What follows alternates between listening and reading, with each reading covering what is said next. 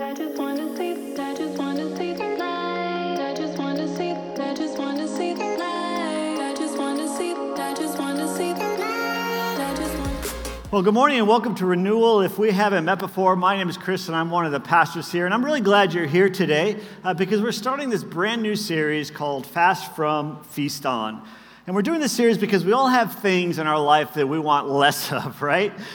We all do. I do. Less anger maybe, less guilt, less complaining, less complacency. We want less of that. But all too often, our attempts to remove some of these negative things in our life, they fall flat or short-lived. We're able to do it for a period of time, but then we're kind of back into those bad habits. Now, today we're going to talk about fasting, and fasting is one of those things that can help you break through that barrier and actually see real transformational change in your life. Now, spiritual fasting is essentially giving something up, right, for a period of time in order to focus your thoughts and yourself on God. That's what spiritual fasting is, but there's a principle in the Bible that says you can't only remove a negative thing from your life, you have to replace it with something godly.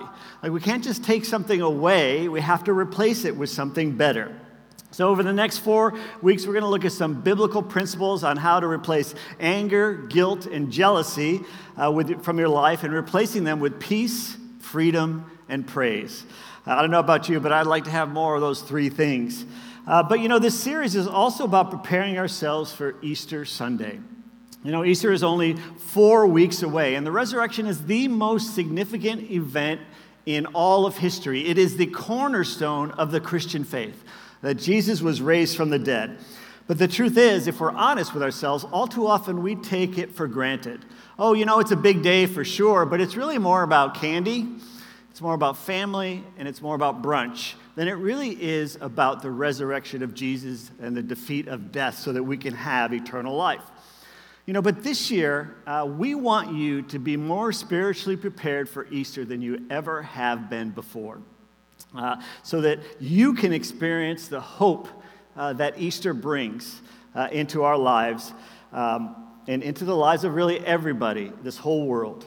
So not only that we can be thankful and be in awe of what Jesus accomplished on that day, defeated death, but our church can also be ready to share that hope with those who don't have that hope in their lives, the people in this city. But today, we're going to dive a little bit deeper into the theology and this practice of fasting and prayer. And these are two spiritual disciplines that can really take your faith to a whole new level. They can really break through. Maybe you've been a Christian for a long time, but your faith feels a little stale. You're going through the motions, you think you're doing all the right things, but you really don't feel closer to God, you really don't feel you're growing spiritually, not as much as you'd like to, and nothing seems to be happening spiritually in your life. You're kind of in this dry period. And you know what? This happens to everybody from time to time. It's a normal thing, but you're here and you don't feel close to God, but you want to feel close to God. You're not growing spiritually like you like, but you want to, all right? And you might even feel that God is not even there and with you anymore. Well, today's message is for you. So pay careful attention, take some good notes. You can pull your message notes out right now. But also, if you're here and you're a new Christian or maybe just considering Christianity, you're not yet a Christian, you just want to see what it's all about, you picked a good day to be here too, because you're going to hear about some advanced spiritual disciplines that can help you draw close to God, that can change your life forever. You're going to get behind the scenes look at kind of what Christians have been doing since the time of Jesus to draw themselves closer to God and to bring real transformational change into their life. Now, some of you here may even be hurting, and you're confused, and you just want God to show up in your life, and you've been waiting for God. God, are you even there? Just show up in my life. I need you. Well, pay attention today because fasting can help you if that's where you are.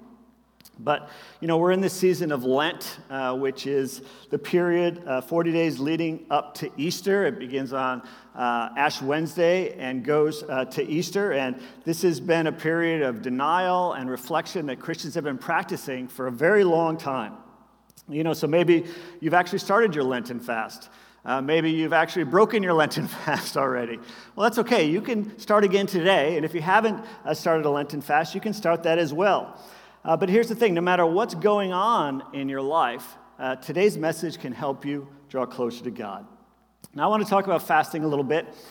First off, fasting always begins in humility.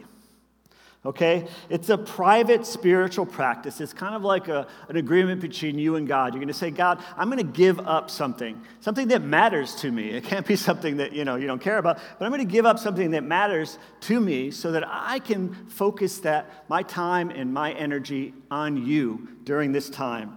And, it's not really about anybody else, right? It's just between you and God. And that's why Jesus calls out those who are fasting just to look more spiritual. It's the first verse in your notes. It's from Matthew 6:18. And Jesus says, "And when you fast, don't make it obvious, as the hypocrites do, for they try to look miserable and disheveled so people will admire them for their fasting. I tell you the truth," Jesus says, "that is the only reward that they will ever get. But when you fast, comb your hair, wash your face. Then no one will notice you are fasting except your Father who knows what you do in private. And your Father who sees everything will reward you." Now listen, it's okay to share that you're fasting with those close to you. I mean, you should, because they can pray for you. They can help hold you accountable. When I share something about what I'm doing or fasting, I'm trying to exercise. You know what? People come and it's like, how you doing with that? And just knowing that people could ask me at any given time how I'm exercising keeps me exercising. Because I don't want to say, well, I haven't exercised in a while. So you can tell people that you trust, but it's not a badge of honor. It's not to show how Christian you are, or how pious you are, Jesus says. It's a private agreement. So fasting, really like any Christian discipline, it starts in humility. Like anything, when you think about Christianity, the very first thing you should think about is humility and being humble. And Jesus is the ultimate example of this humility. Jesus, before he began his ministry, he went off to fast on his own. And you may be familiar with this. He didn't tell anyone he was doing it. He just went out and did it. And we see it on Matthew 4, starting in verse 1. Then Jesus was led by the Spirit into the wilderness to be tempted there by the devil. For 40 days and 40 nights he fasted and became very hungry. Now, if you're familiar with this story, you know that he fasted and the devil tried to tempt him with all the worldly things that he could come up with, and Jesus was able to resist it by quoting back the word of God. Because Jesus was perfect. He was not going to fall into temptation. We're not so lucky. But Jesus fasted for a reason, and that brings us to our very first reason, and I want to go through some reasons to fast. And the first one is when I'm in a season of intense preparation. So I can fast when I'm in a season of intense preparation. I mean, Jesus was about to begin his earthly ministry. He was going to go choose his disciples. He was going to start teaching. He was going to share the good news. It's a big deal. And so before he began his mission, he needed to get spiritually prepared. And he went into this period of intense preparation. Now, maybe you're here and you're preparing for something big in your life too. Maybe a job change coming up, a big relationship change, a move. Just something big is coming into your life. Fasting can help you be spiritually prepared for that. And so that's the first reason to fast. But also we can fast when I'm confused and need direction. It's another reason to fast. Maybe you need to make an important decision and you're stuck. You're at this crossroads and you have two good things and you're just not sure which one to choose. Fasting can help you connect with God on a deeper level so you can actually hear from God on kind of what direction you should go in.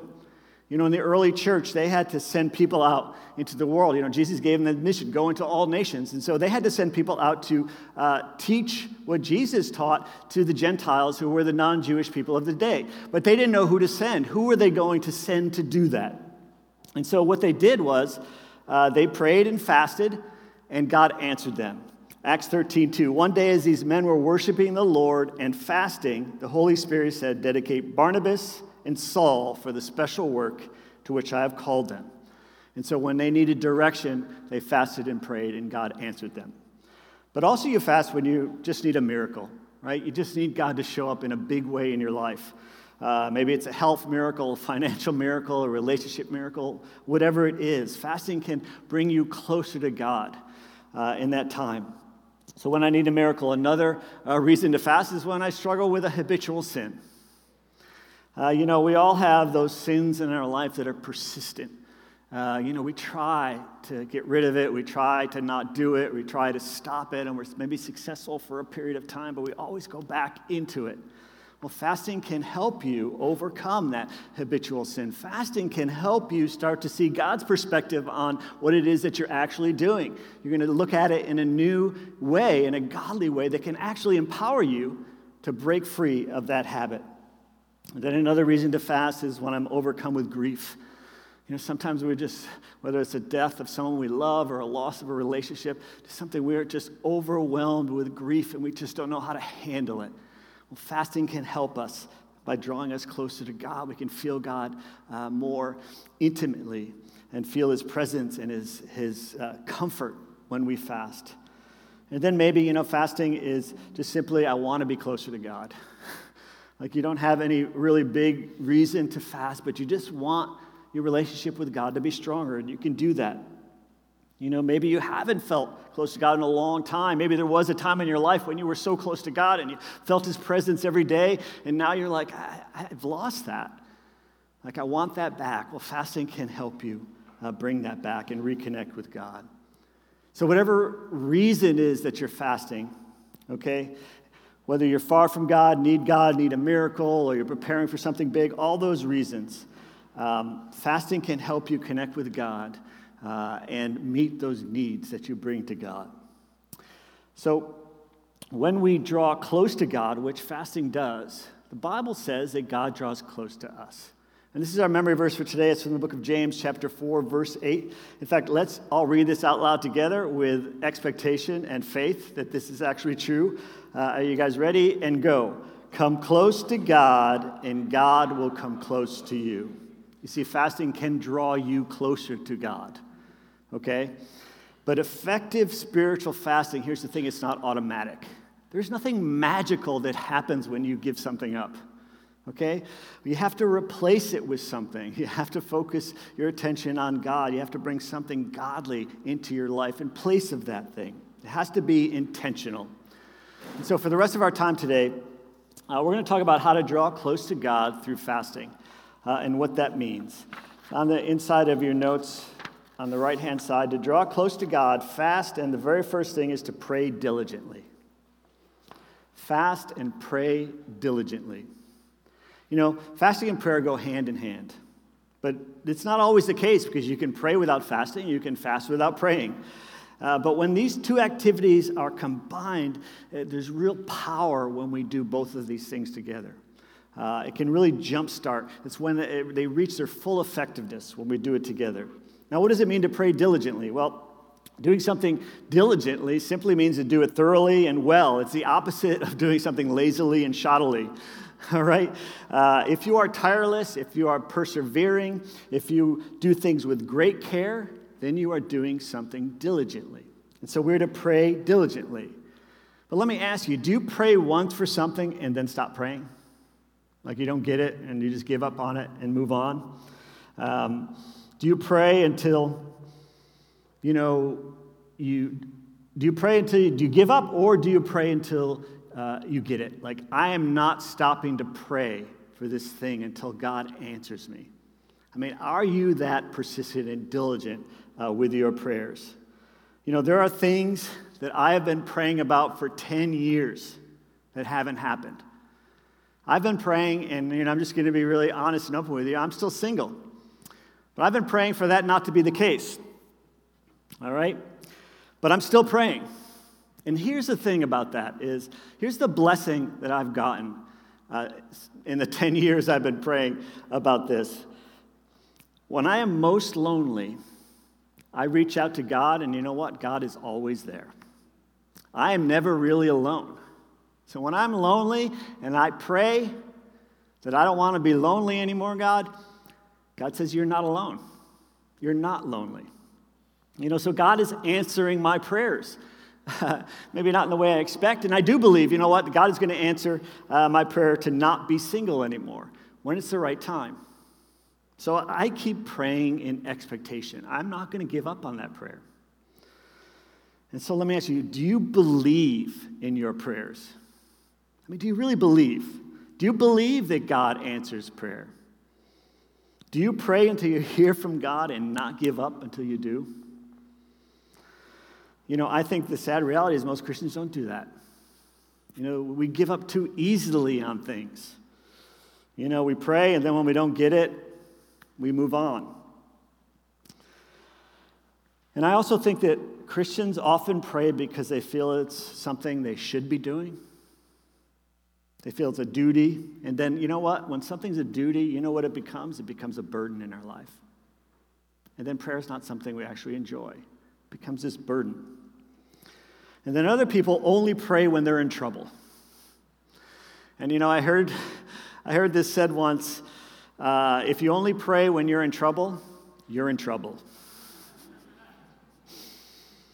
And prayer it's simple, right? Because it's really just talking with God. It's just listening to God. It's just being honest with God. There's no special language you have to use. You don't have to sound spiritual or all flowery language. It's just a simple, honest, authentic conversation with God. But I think people don't really understand the power behind it, because I think most people use prayer as a cosmic vending machine. You know what? I want this, I need that, that's when I pray. And you know what? That's certainly one type of prayer, because God does want us to go to Him when we need something. He does want us to ask for those things, but that's just one type of prayer. And as people mature in their faith, there are all different kinds of prayers that we can pray. And we're going to talk a little bit more about that now. When Paul was in prison, he sends a letter and asks the church in Colossus to pray diligently for him. We're going to look at the Message version of this verse, Colossians 4, starting with the verse 2. Paul writes, "Pray diligently. Stay alert with your eyes wide open in gratitude. Don't forget to pray for us that God will open doors for telling the mystery of Christ, even while I'm locked up in this jail. Pray that every time I open my mouth, I'll be able to make Christ plain as day to them." Now, just in this one verse, we see several types of prayer. Right in this one verse, we see several types of prayer. First, we see a prayer of agreement, or what is known as a corporate prayer. Paul isn't just asking one person to pray for him. He's asking the entire church in Colossus to pray for him. So collectively, there's power in prayer when we all as a church pray together for one thing. And, I'm going to challenge you to do that later on today. But when we come here on Sunday, we pray together, right? But then there's going to be times, like I'm going to ask you in a moment, where we're going to all pray together for the very same things. And there's great power when we all get behind something and go to God with it. It's a prayer of agreement, or the corporate prayer. We also say a prayer of thanksgiving in here. Look what it says. Stay alert with your eyes wide open in gratitude. Go ahead and underline that word, gratitude. That's a prayer of thanksgiving, thanking God for everything He's done, thanking God for all the great things that we have in our lives. Every good thing that we have comes from God. And there's something powerful in thanking God for that. And you know what? Sometimes, we realize in thanking God for what we have, we realize that what we were about to ask Him we don't really need, because we may already have it already. And God deserves our thanks. I mean, if you thank God for no other reason, God deserves to be thanked. So start thanking Him. There are so many prayers that I think about in retrospect that I'm so glad God did not answer. I'm so glad. In fact, I wouldn't be in Boston if God answered a certain prayer. Now, some of you may have wished that God had answered that prayer and I wasn't here. But the truth is, I'm here and I'm supposed to be here. So, I'm glad God didn't answer my prayer to do something else. And instead, He answered my prayer by bringing me here. And I'm so excited to be here because I'm supposed to be here. And in Paul's letter to Colossus, we also see this prayer of request, which is also a big word for that is supplication. Which means we are to take our request to God. Oftentimes we want something, we ask everyone else, we talk about it with everyone else, but we never actually ask God for it. And it's okay to do that. So pray for us that God will open doors, Paul writes. So he's asking the church to pray for him for something specific. There's also a prayer of intercession, and that's really just the act of Paul asking people to pray for him. Pray for me, intercede with God for me. Ask God to move in my situation. That's a prayer of intercession. And so there are several types of prayer right in just this one short verse. And you know what? These prayers were answered because Paul was able to share Christ when he was in prison. He was able to share Christ with some of the guards who gave their life to Christ. And even he mentions some of Nero's own household. The people who were in his household actually came to Christ because of Paul, because he was in prison. But there are other types of prayer that even not find in this verse. There's a prayer of faith. And in this context, the prayer of faith is, praying for someone who's sick, asking God to heal them. There's a prayer of worship. And the prayer of worship is similar to the prayer of thanksgiving. The difference is the prayer of worship is thanking God for who he is. The prayer of thanksgiving is thanking God for what he's done. They're close, but they're not quite the same. There's a prayer of consecration. Sometimes prayer is a time of setting ourselves apart to follow God. So we want to make ourselves holy before we do what God is asking us to do. And then the Bible also speaks about the prayer in the Spirit. And I love this prayer in the Spirit because this tells us we don't even have to have the words to pray. The Holy Spirit interprets our sighs and our groanings. We sometimes don't even know what to pray, and we're just, ugh. And the Holy Spirit takes that, interprets it, and brings it to God for us. But here's the thing, no matter what kind of prayer you pray, and I would suggest, your prayer could have a lot of these elements in it, do it diligently. And when you combine that with fasting, it can be extremely powerful spiritually. I'm going to ask you to join us in prayer, and it's going to be a corporate prayer because we're going to be praying for the same things, but it's also going to be a prayer of thankfulness, gratitude, of worship, faith, and a prayer of consecration. But before we do that, I want us to all get our hearts right and our souls right. And over the next 4 weeks during this series leading up to Easter, we are going to receive the Lord's Supper or communion together every Sunday for the next 4 weeks. Because we want to be ready for Easter. We want to appreciate what Jesus' sacrifice actually means. You see, we need to experience it so then the world can experience it. Because if we haven't experienced it, they're going to look at us and like, well, I don't see what the big deal is. And so we're going to receive communion together today. And, before Jesus went to his death, he gathered his disciples together and they had a last meal together. And at that meal, he took a piece of bread and he broke that bread. He said, "This represents my body, which is going to be broken for you." Now, they didn't understand what that meant, but we do now because he went to the cross and his body was broken. And then he takes the wine and he says, "This is a sign of a new covenant. This is going to be the last blood that ever needs to be spilled to make humanity right with God." And he said, my blood is going to be spilled for you. And then he asks Christians everywhere to do this, to remember what he's done. And so I want us to do that today. So now we're going to pray together. I have a prayer in your notes, and it's going to be on the screen, and this is going to be a corporate prayer. We're going to pray this out loud together. Now, usually when we pray, we bow our heads or we get on our knees.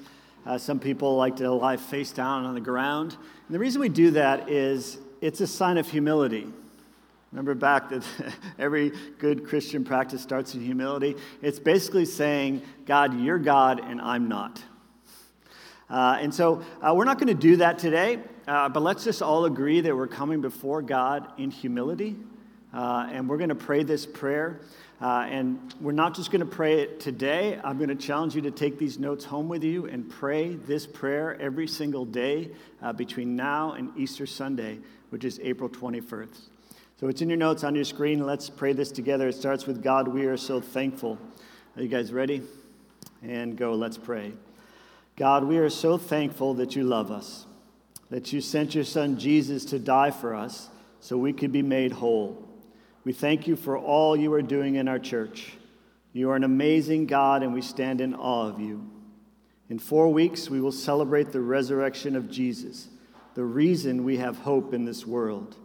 We know that it's your desire that everyone experience the forgiveness, the freedom, hope that the resurrection brings. There are so many here in Boston that do not know you. There are so many that we know and love that do not know you. We come together to ask you to draw hundreds of people to our church on Easter, that we see more people here than ever before, including the ones that we love who are now separated from you. Give us the boldness to ask them to come and see and attend Easter at Renewal. We ask in faith that you move in our church like never before. We thank you and we love you. Amen. There's great power in that prayer. And so, as I said before, will you pray every day with us this prayer? And with the expectation that God is actually going to answer that prayer. I mean, let me ask you, do you believe that God can answer that prayer? Do you believe that God can answer any prayer? Well, I do. Let's believe together. Let's just say, hey, you know what? I'm not even sure, but I'm going to believe in faith that God's going to answer this prayer. So pray this every day. I mean, imagine the power of our church praying this prayer every single day between now and Easter. So back to your notes, and this is on the back page. Let's draw close to God. We fast and pray diligently. Next, we fast and worship intently. Fast and worship intently. You know, every time you fast, it should focus you on God. Okay, that's what worship really is. It's intense focus on God. And here's how it works. Let's say I'm fasting from coffee. You know, every time I would drink coffee, every time I see coffee, every time I want coffee, I use that time and focus it on God. You know, pray, thank God for what He's done, experience God's presence, just recognize God's presence. Every single time. If I'm fasting from food, every time I get hungry or see somebody eating or during the times I would normally eat a meal, I use that time to go to God and worship God and pray. You know, one time I was fasting for Easter and I had to go to Costco. Let me just tell you, don't do that. Because not only are there free samples everywhere, but there are giant portions of everything. And it was really hard to be there. I had to go there, but you know what? That made my fasting even more special because I had no choice but to go to God. You know, as I'm walking past that whole smoked salmon and those, you know, rack of ribs and those giant block of cheese. And I love cheese. You know, it forced me to go to God. And so it made it more meaningful. But generally, I wouldn't recommend you go to a place like Costco if you're food fasting. But, you know, the idea is that not only when you fast do you intently focus on God, but here's the thing, that focus on God should become a habit. You know, because most people, what happens, especially in Lent, they'll give up something from Easter. They won't replace it with anything. And as soon as Easter's done, they go and go back doing the same thing, and nothing's changed in their life. You know, they don't feel closer to God. They don't have a new godly habit in their life. They're not worshiping God in a different way. Look at our verse from Psalm 68. It says, "But let the godly rejoice. Let them be glad in God's presence. Let them be filled with joy." And so do you long to be in God's presence? I mean, do you have that yearning? Here's the thing, God longs to be with you. Right? God wants to spend time with you. He wants to be with you. And you see, fasting and prayer should develop this desire to want to be with God, to be closer to God, to worship Him. You know, spiritual babies do things out of obligation, right? And that brings no joy. But when you are spiritually alive, you worship God because you want to. Like you have to. Like you're just so excited and you want to be in God's presence. You actively come to church and you make sure you're here on Sunday if you're in town. You know, you go to your community group in excitement, you do the readings and you go there ready to discuss. You don't want to miss those things. You know, you're serving regularly, you're giving in a God-honoring way. You're doing these things not out of obligation because you're supposed to. You're doing it because you love to do it. Because that's how you're giving back to God. You're giving yourself over to Him. You're doing it out of thankfulness and out of love, and you find great joy in that. And there's so many people who do that in our church, who serve and are some of the most joyous people that I know when they're serving here. You see, fasting is for a period of time, but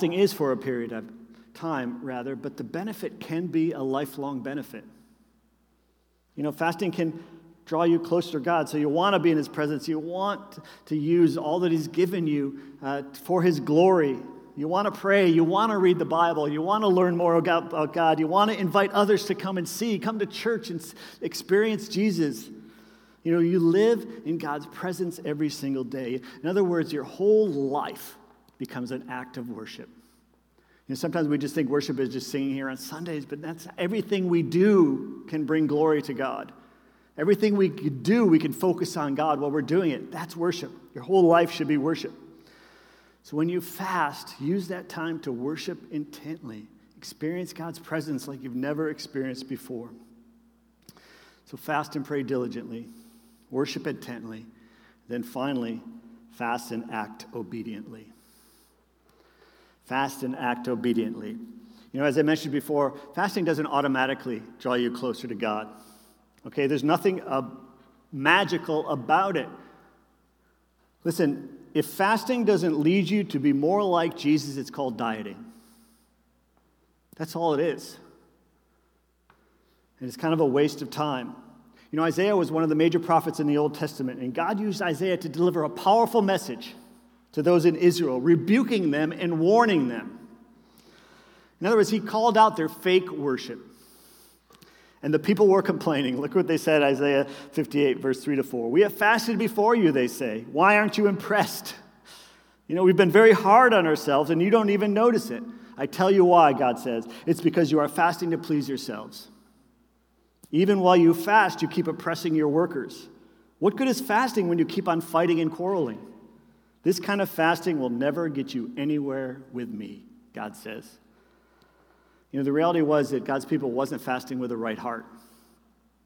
They only did it as an empty ritual, probably out of duty and obligation. The reality was that even on a day that they were fasting, they still exploited their workers. They still argued and quarreled. God didn't accept their fasting. Why? Because it wasn't connected with a sincere heart of obedience towards Him. God's word says to treat people fairly. And they weren't doing that, yet they had this pious fasting. But they weren't treating people fairly. God says, I don't accept your fasting because you're not doing what I ask you to do.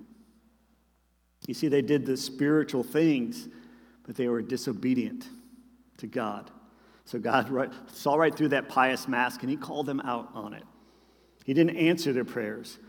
Their fasting without obedient living not only didn't draw them closer to God, it actually separated them further from God. So our fasting and prayers should lead us to do the things that God has asked us to do. And the truth is, these are all good things, right? Love God, love one another, serve, be generous, share your faith, help those in need. These are all good things. These are great things. God isn't asking anyone to do anything that's going to harm them or anything bad. So when you fast and you pray, be sure to be obedient to the things that you know that God wants you to do. Now, we fast and there are things in our life that we're not sure yet. Maybe that's why we're fasting and praying. I don't know what to do here. I'm looking for your will, God, on a job, a move, a relationship, whatever it is. And you may be fasting and praying for clarity and direction, and that's completely okay. But here's the thing, you have to be obedient to the things that you already know God's will on. Think about it. Why would God give you more answers that you're not going to act on? Why is He going to tell you what to do if you're not going to do it? He's not going to do that. Maybe you aren't hearing from God or you feel far from God because you are being disobedient to the things you already know God has asked you to do. Maybe you've ignored what God is asking you to do, but yet you expect something from God. But you see, God is waiting for you to act obediently on those things you already know before He's going to give you something else, something new. So if you want to be close to God, let God know that you trust Him. Let God know that you trust Him and do the things He's already asked you to do. So I want you to think about it. Is there something that you know you should be doing? You know that God wants you to do that you're not doing. Whatever it is, start right there. Do that thing. Be obedient to that thing, because God's not going to reveal more until he knows that you trust him with that. Maybe you're not making attending church a priority. You're just coming when it's convenient for you. Maybe you're wasting God-given gifts and talents, and you're not using it to serve church and to serve the people of this city. Maybe you're robbing God by not bringing back your full tithe to the church. Maybe you're still trying to control your time and your talent, your treasure yourself. You say, I'm controlling these things, God, not you. And God says, well, okay, then you're on your own. Go for it. How's that going? Listen, if you want to draw close to God, you have to fast, and you have to pray diligently, you have to worship intently, and then you have to act obediently. Listen, I guarantee you that there's something that every single one of us in this room knows that we should be doing, that God wants us to do, and yet we're not doing it. And yet we keep asking more and more from God. It just doesn't work that way. Easter is 4 weeks away. 4 weeks. Are you going to be ready for that? Is our church going to be ready for all that God wants to do through us to change the eternities of the millions of people that call the Boston area their home? Our church is growing. I don't know if you've noticed that, but it is. But here's the thing. God wants our church to grow even more. And so it's not God that's preventing our church from growing. What's preventing our church from growing? We are. It's us. Frankly, the reason God isn't sending more people to our church is because we're just not ready for them. We're just not spiritually ready for them. It's because we're not bold enough. We might be too comfortable with the way things are. I like it this way. I don't want to change. I don't know about you, but I would feel so awful if I got to heaven and I found out there were all these people that could have been there if I was just obedient to God a little bit more. I'd feel awful. I was too afraid. I was too selfish. I was too afraid to ask them to come to church with me. I was too afraid to let them know I was a Christian. I was too afraid to give God control of my life. I was just too comfortable in, my little Christian club and with my friends, and I didn't want new people coming in. I don't want to interrupt that. This is too special for me. So I don't want to welcome anyone else in. It'd be awful if I just wasn't willing to sacrifice some of my life when I look at Jesus who gave his life for me, and I'm not willing to give up a little piece of my life for others. But here's the good news. The good news is we can make sure we do everything that we possibly can in this church so that doesn't happen, so that when we get to heaven, there are going to be crowds of people around us and saying, thank you. You might not have even known it. But when you smiled at me that day and you welcomed me that day, or you invested in this church and I was able to get a Bible because this church had enough Bibles for everybody, I came to faith. That was a big part of me coming to faith. So thank you. I want you to look around. You see these empty seats? I want you to look around. There's some space over there. There's some space over there. There's actually seats in the balcony. I want you to imagine the people that you love, that you care about, that don't know Jesus yet, sitting in those seats. I want you to imagine those who are hurt and broken and lonely, who feel abandoned, who have no purpose in their life, who have no meaning in their life, who are chasing the wrong things, who are letting other people control them, letting other people define them. I want you to imagine them sitting in that seat and hearing about the hope that is found in Jesus, and hearing about that Jesus defeated death so they can be fully alive. Imagine that. Think about that. Isn't it worth to make a little bit of a sacrifice to make that happen? I think it is. This is God's dream for our church. Our mission statement, it's on our program. You might not have recognized it, but Boston made new, Jesus made famous, and people made whole. Is that our dream too? Or is that just something that's typed on the back of our program?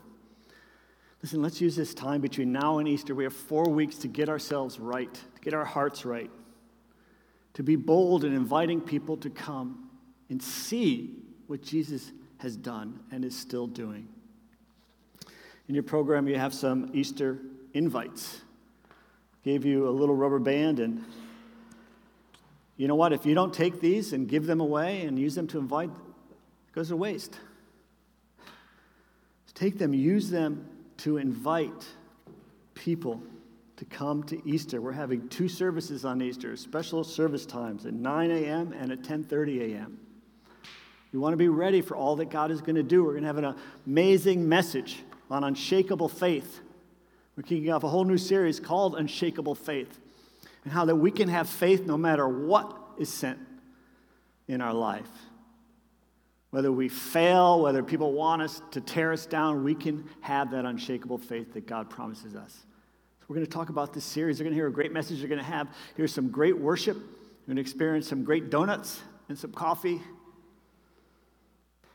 Use these cards to invite people. And then on the back of your connection card, you're going to notice the last next step on the back says, pray for and invite the following people to Easter on Sunday, April 21st. Let's start praying for people now. I know that there's 6 people in your life, whether it could be family, friends, coworkers, neighbors, classmates, who don't go to church, who don't know Jesus. Write their names down. Write them on this card. Because you know what's going to happen is we're going to pray for these people. We're going to pray for you. Take a risk, write those names down. Let's not waste the opportunity that God has given us. Let's not let another year go by where Easter is just another day. A big day, a fun day, a sugar-filled day, but it hasn't really made much of a difference in our life or the lives that we love. Let's all commit or recommit ourselves to this church, to making this church the best it can be. There's this phrase, full redemptive potential. And God has a potential for every single church to reach people. And God has a redemptive potential for our church. And we haven't reached it yet. We may never reach it, but we're going to keep striving for it. So come alongside us and do that. You know, fasting, we've talked about fasting today in prayer, and it's very powerful, and Jesus led the way for us, right? He went out into the wilderness before he began his earthly ministry to fast and pray diligently, and he came back ready to start his ministry, to act obediently on the reason that the Father sent him to this earth, to take up his mission, to be obedient to that. And so he came back from that fast, and look what he did next from Matthew 4:17. From then on, Jesus began to preach, repent of your sins and turn to God, for the kingdom of heaven is near. His mission is now our mission. So let's step up, let's take the lead, let's make Jesus famous and Boston made new. But you know, maybe you're here and your very first step today is to trust God. Maybe you've never trusted God, you've never put your faith in Jesus. You know, that's the most important thing you can do today, is to put your faith in Jesus. You can take that spiritual next step today.